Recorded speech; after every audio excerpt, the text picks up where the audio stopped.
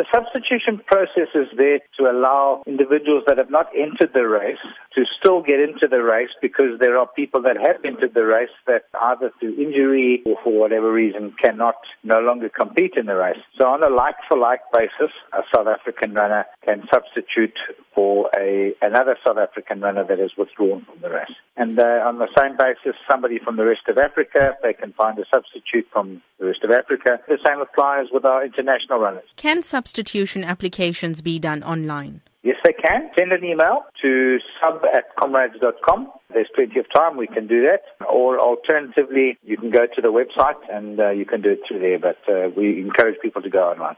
Thereafter, will there be extensions to this deadline? There's no extensions to the deadline. We do not encourage postal applications. They won't be accepted. So far, how many substitution applications have been processed? Yeah, interesting. In the last 3 weeks, 636 people have successfully used the substitution process. That's very encouraging, and we're expecting quite a lot more in the last 3 or 4 days. What are your expectations for this year's Comrades Marathon? It's going to be one of the best yet. It finishes at Cotswold Racecourse, home of the Golden Horse Casino, for the first time in many years.